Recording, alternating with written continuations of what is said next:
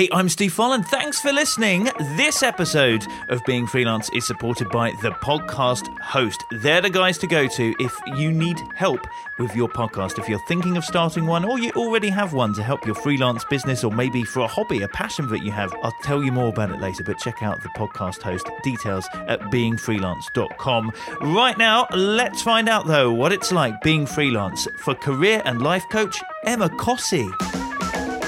I'm a big fan of workflows and automation because I don't have a huge amount of time at the moment. It makes it all so much easier.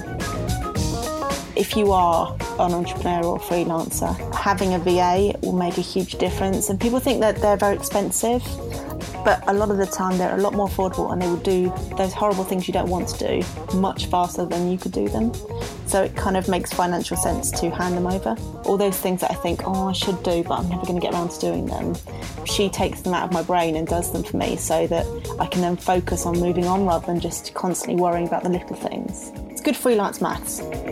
Yes, hello, welcome to another one. That's Emma. Then we'll hear more from her in a moment. Let me just remind you, beingfreelance.com is the website where there's loads of guests. We've got over 50 guests for you to search back through now. Somebody had a go at me the other day because there was too many. They said, can you just stop while I go back and listen? Well, somebody else, I think it was Will, said that while he was on his honeymoon, he went back and listened to them all. Hurrah! You see? Yeah, Being Freelance. It's the podcast of... Imagine this being your romantic soundtrack. I almost feel... I almost feel bad. Anyway, hello to all the lovers out there. Now, just to remind you, not long until this show is live at the New Media Europe conference. Check it out, see if it's for you. It would be awesome to see you there. If you fancy coming along, you can buy tickets to the weekend or just to this session. So do take a look. And also check out the other things that we're up to. You can follow me on Twitter or, of course, Being Freelance on Twitter, at Being Freelance. And it's always nice to hear your comments and stuff. Right, though, let's move on and speak to this week's guest. Based in the UK, freelance career and life coach Emma Cossey. Hey, Emma. Hiya. Hello. Thanks for doing this. So how about we get started hearing about how you got started being freelance? Yeah, absolutely. Well, I left uni in, I guess it was about 10 years ago now. And I left uni with a degree in business and absolutely no idea what to do with it. And I didn't have that light bulb moment that I've been hoping for that would clarify exactly what I needed to do with my life. So I did what most people in that position would do, and I went into recruitment. And hoped that would sort of give me some idea whilst helping me earn some money. And I was terrible at recruitment. I was great with people, but not so much with the sales side of things or traditional sales. After that role, I went on into HR, and I was also terrible at that because I'm not very good at keeping my mouth shut. And yeah, so I hated that job, and I ended up leaving and joining Twitter while I was looking for other work. By this point, I decided I was rubbish at everything. But I joined Twitter, and just while I was looking, I saw these internships come up for editorial internships.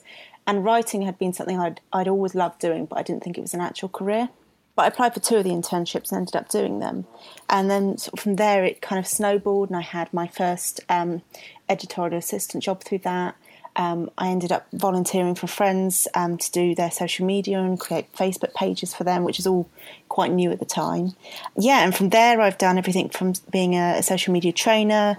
I was editor of a couple of fashion blogs for a group of fashion blogs.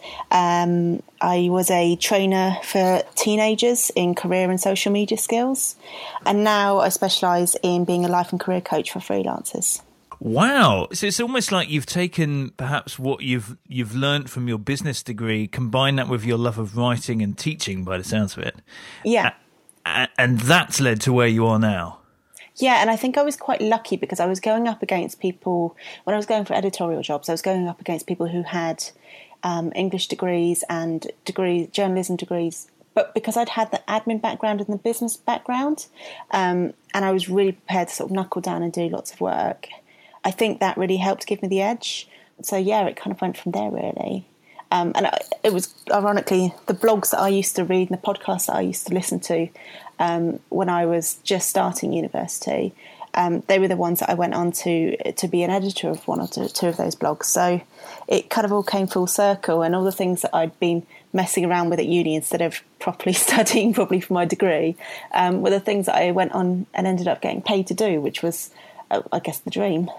So how did you end up sort of evolving into a coach, into a life coach, a career coach? Because obviously writing's important, but there's a lot more involved in that. And then there's finding the clients as well. Yeah, absolutely.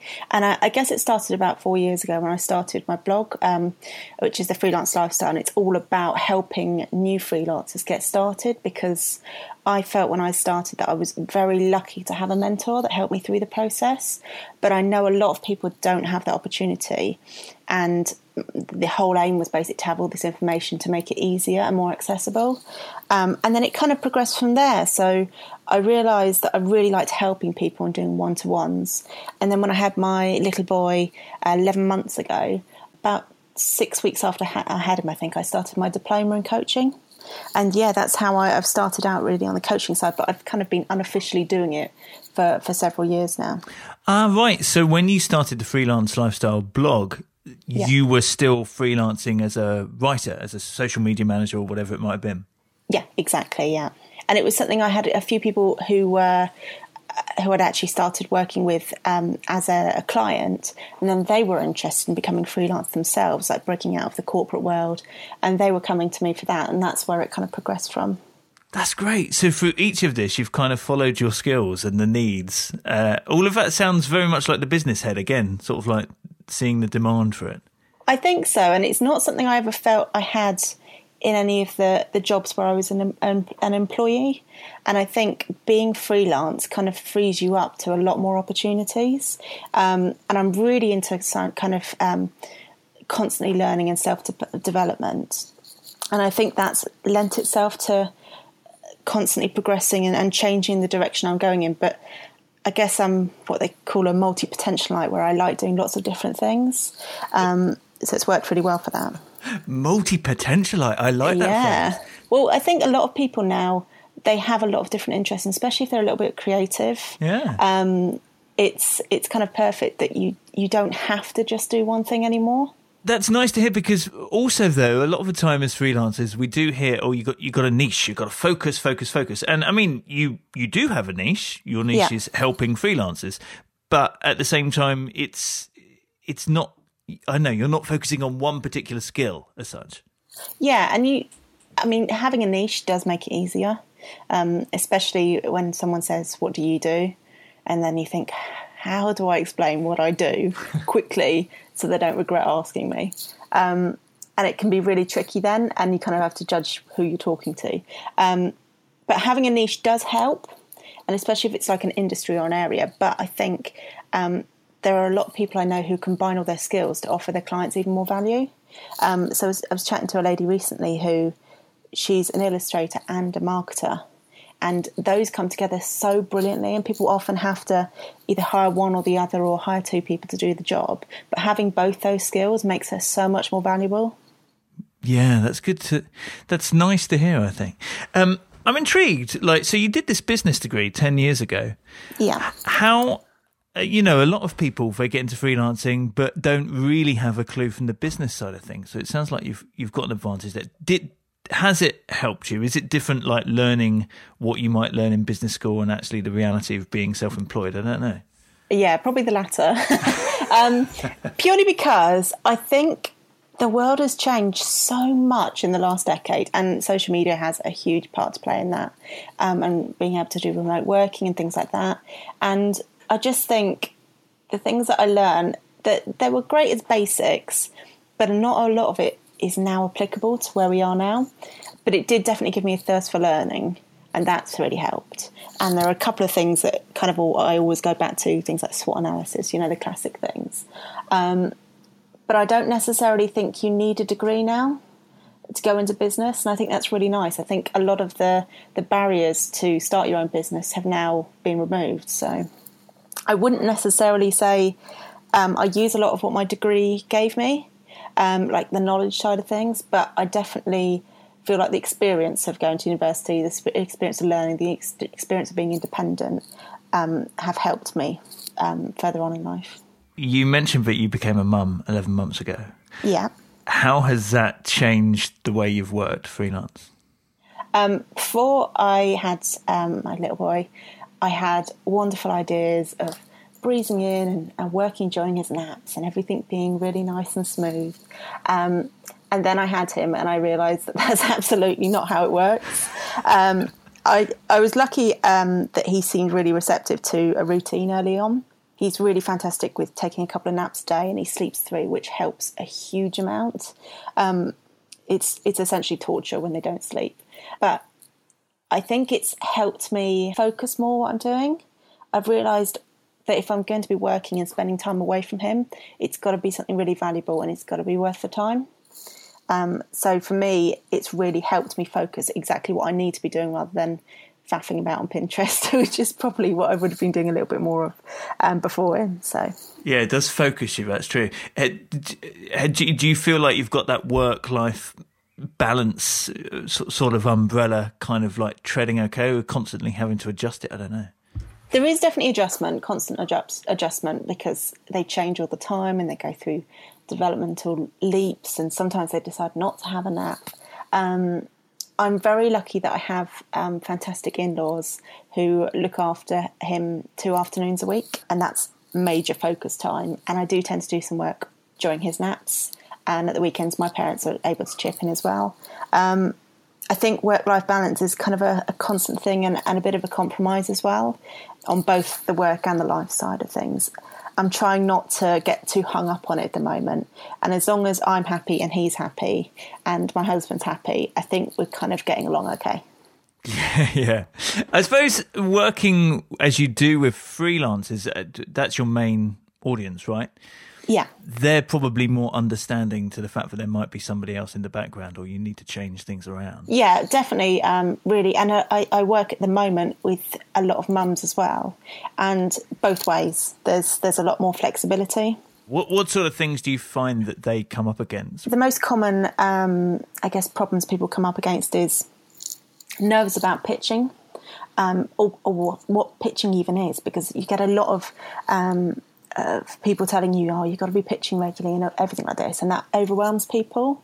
And one of the things I do is get people to get into the weekly habit of just doing 1 or 2 very small pitching activities. So it could be emailing old clients, it could be updating your social media bios to make it more achievable and less intimidating. The other things that people get scared of is money.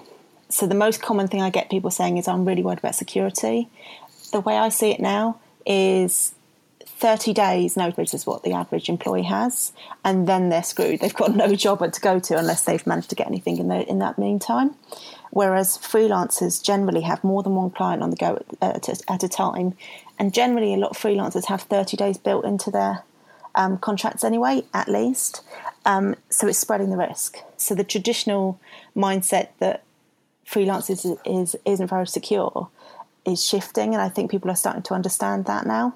But that is something I get people coming to me quite a lot concerned about it, more how they explain to their friends and family about it, really. Yeah, we just need banks to catch up on that and realise that, when it comes to getting a mortgage, actually... Yes, yeah, and when we've been in our house for 5 years now, and when we went, I'd only been freelancing for, I think, 3 years at that point or something like that. And they wouldn't even talk to me until I had 5 years under my belt, which I think now it's a lot more flexible. But they basically just said, your income will just be pocket money compared to your husband's. And I was earning about the same as his at that time. So, yeah, they're very old school. And I'm glad to hear that they are starting to change, but it needs to change a bit faster. Yeah, it's just so frustrating, isn't it? As you say, you do in theory have more security being, self-employed than you do working for somebody else who can pull it out from under you. I mean, as long as you put the work in and you are regularly looking for work, everybody has times, it's very feast and famine at times. But if you're smart and you plan ahead, you should be okay and you should be fairly secure. How have you gone about finding clients? Presumably that's changed from when you were a writer to what you do now. Is it all to do with content marketing, for example, nowadays? Previously, were you cold emailing? I don't know. I think, like a lot of freelancers I know, referrals brings most of the work, which is why it's important to always give it your all for every client, because even if you don't love that client, they might know someone else to refer to who you will love working with them. So referrals makes a big difference. But I do have I'm quite active on social media. I have a Facebook group for freelancers, and I blog and I podcast, and I do as much as possible to get myself out there. I do a lot more online than offline because I am quite a classic introvert. So, and it is, I guess, blogging and content marketing a little bit as well. Yeah. So freelancelifestyle.co.uk, how has that evolved then? I mean, when I know you've been doing that for quite a few years, but as a coach, it's been more like probably like what, the last year or two, maybe? Yeah, the last year, I would say, on the coaching front. So how has that evolved? Because I noticed, for example, you can book for a chat online, you can do courses online. So how's that changed, and how have you gone about that? Well, I had started the blog as just a very basic blog with information, so things like terms and conditions, that comes up quite often. Even information about home offices and how to sort out your home office and insurance and things like that. And then I've always been a fan of podcasting.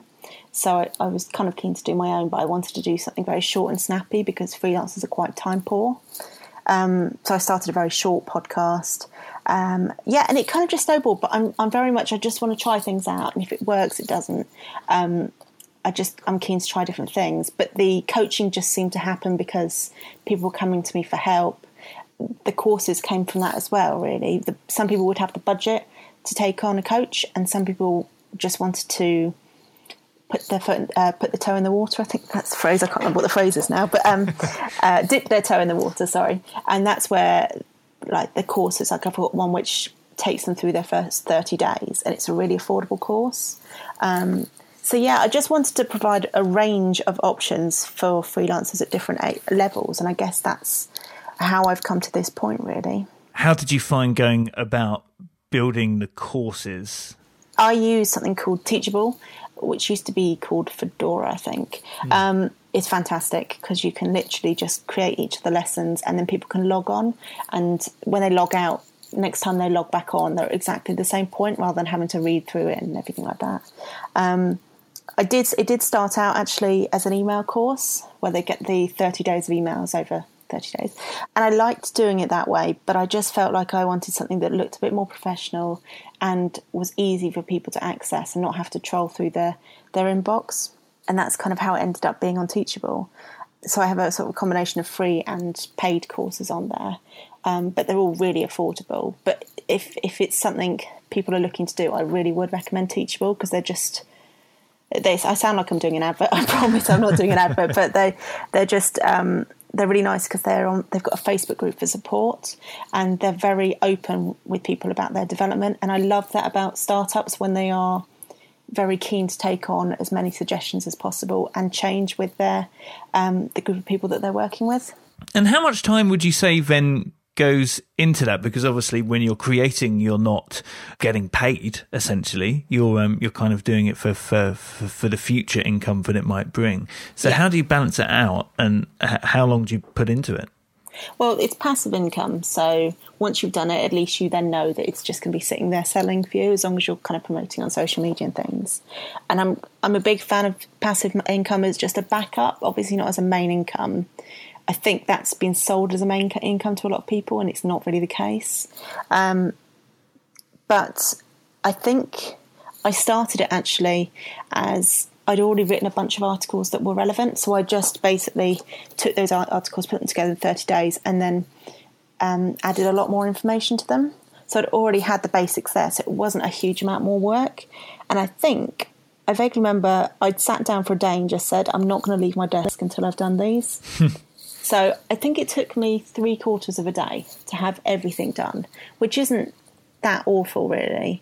And then most of the courses probably take me maybe half a day, depending on the length of the course. That's great, yeah. So they're not... I think if you're thinking of doing it, it is really easy to do. You've just got to get your head down and do put the hours in basically, but then it will pay off for you, and it looks professional to have some courses available. And when it came to the Facebook group, did that come about, just through saying at the end of a blog post, hey, come join me on the Facebook group, or was it through the podcast or the courses? How did that grow? So I already had quite a few friends who were freelancers, so I'd invited them, and I think the most common we have is people referring to other people, which I like because it creates that more friendly vibe in there. And then through my blog post at the end of the blog posts, or through my newsletter, they get the link to join there. I could do a Facebook ad, but I think I like the fact that at the moment it's quite organic, and everybody's really friendly in there and things like that. So, yeah, no, I agree. So how much time would you say you spend creating content? So you've got blog posts, newsletter, you've got your podcast. Probably about half a day a week, purely because I'm limited on time at the moment. So one of the afternoons I get a week, I will spend on there. I'm not counting social media in that though, so I guess social media is at least another day. I spend a lot of time on Twitter. I spend a lot of time chatting in Facebook, because quite often they'll pop up and ask questions, and I'll get involved with those, and other Facebook groups as well. So I'd say at least a day for the social media side of things. And when you do your podcast, are you like recording one a week, or do you record a batch? I need to catch up on that, because that's what I've had to put on the back burner. But I was doing them in batches, because that seems to work a little bit better rather than thinking I've got to do one this week. And they're only 3 minutes long, so it shouldn't take me long to catch up, really. I quite like what a lot of people are doing now, which is where they're having series of their podcasts. So that's maybe something I might investigate doing for my next lot. But I use a workflow, which means that I can record it on an app on my phone. I can edit it on that phone, upload it to Dropbox, which then auto uploads it to SoundCloud and iTunes for me.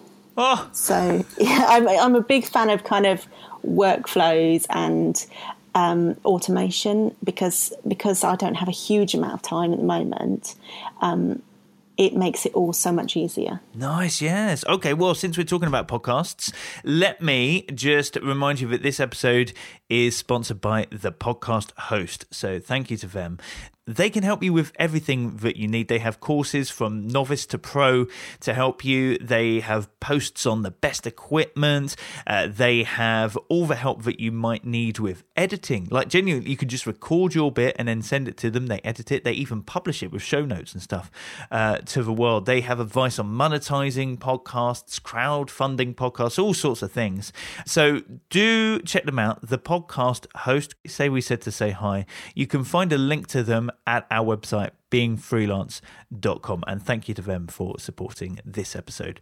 Back to you though, Emma. How else have you gone about automating your business then? I use Buffer a lot, and I've just started using another tool, which I cannot remember the name of actually. I might have to... So Buffer is for posting to social media sites? Yeah, exactly. Yep. And I found another one which you can add in all your evergreen content, and then it adds it in to your Buffer queue.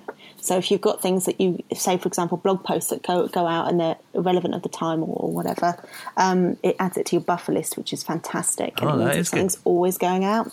I'll have to email you what that one's called, because I can't remember off the top of my head. Okay, go check the website, beingfreelance.com. It'll be in the show notes. Yeah. Excellent. IFTTT, I think they're just IF now, actually. I use lots and lots of theirs. So, for example, they have one where you say you get in your Gmail an email and it says receipt in the title. It will automatically add it to a spreadsheet for you on Google Drive. So that's fantastic as a freelancer, especially if you have that Gmail box, just for your freelance work. You know, at least then that all goes in there. I mean, I now use something called Receipt Bank, which I just forward my receipts, email receipts, to that address, and it sorts it all for me and adds it to Free Agent for me. So some of the tools I will pay for if they're fantastic, like that one. But there's loads and loads of tools. I think I've just done a blog post actually about my favourite ones at the moment. But yeah, I love anything like that makes life easier. That's great. Yeah, and so obviously Free Agent comes into that as well. Yeah, definitely. I've tried lots of them. FreshBooks is fantastic. I have heard there's a free one called Wave, I think. and they're great from what I hear. But Free Agent for me is fantastic because I can import all my bank statements with just the click of a button, and then match it up against sort of my incomings and outgoings and invoices. So it's really simple for me to use. You sound like a very organised person. I'm not. I'm really terrible. Really? Yeah, I'm very disorganised, and I have a virtual assistant who is fantastic that I work with occasionally, and she is fantastic at sort of organising my brain. But I have to be quite disciplined. I'm not naturally organised at all. And I have to be quite organised in sitting down each day, writing down my to-do list, and then isolating the top 3 things I have to do and the frog I have to get done. So do you know they eat that frog principle? No. So the theory is every day, if you had to eat a really ugly, disgusting, smelly frog, when is the best time to eat it? So would you do it at the end of the day or the start of the day? I would probably do it at the beginning of the day and then brush my teeth. Yeah, that would probably be best, especially if you've got meetings. So yeah, the idea is that if you've got something horrible to do, it's better to do it first thing, because otherwise you'll spend all day dreading it and procrastinating. So if you identify what your frog is on your list every day, you know that you've got the rubbish thing done first, and the rest of the day is going to be a breeze, and it's just going to be full of, I don't know, tadpoles rather than frogs. Nice. You mentioned you have a virtual assistant. When did you bring her on board, and what sort of things does she do? I started working with Jo early last year when I was pregnant, and I realised I wasn't able to work a lot during my pregnancy because I was quite unwell. And she was fantastic because she just came in and she put my newsletters together for me. So I would just send her the content and she'd put it all together with me and send me a draft for me to approve. I've got a series of posts on the blog, which is a day in the life of a freelancer. And to be on that, people basically just send me the answers on a Google form, which sits in a spreadsheet then. And she basically lifts all those answers and creates the blog post for me. She's just wonderful and so much more organised, and all those things that I think, I should do, but I'm never going to get around to doing them. She takes them out of my brain and does them for me so that I can then focus on moving on rather than just constantly worrying about the little things. So if you are an entrepreneur or freelancer, having a VA will make a huge difference. And people think that they're very expensive, but a lot of the time they're a lot more affordable, and they will do those horrible things you don't want to do much faster than you could do them.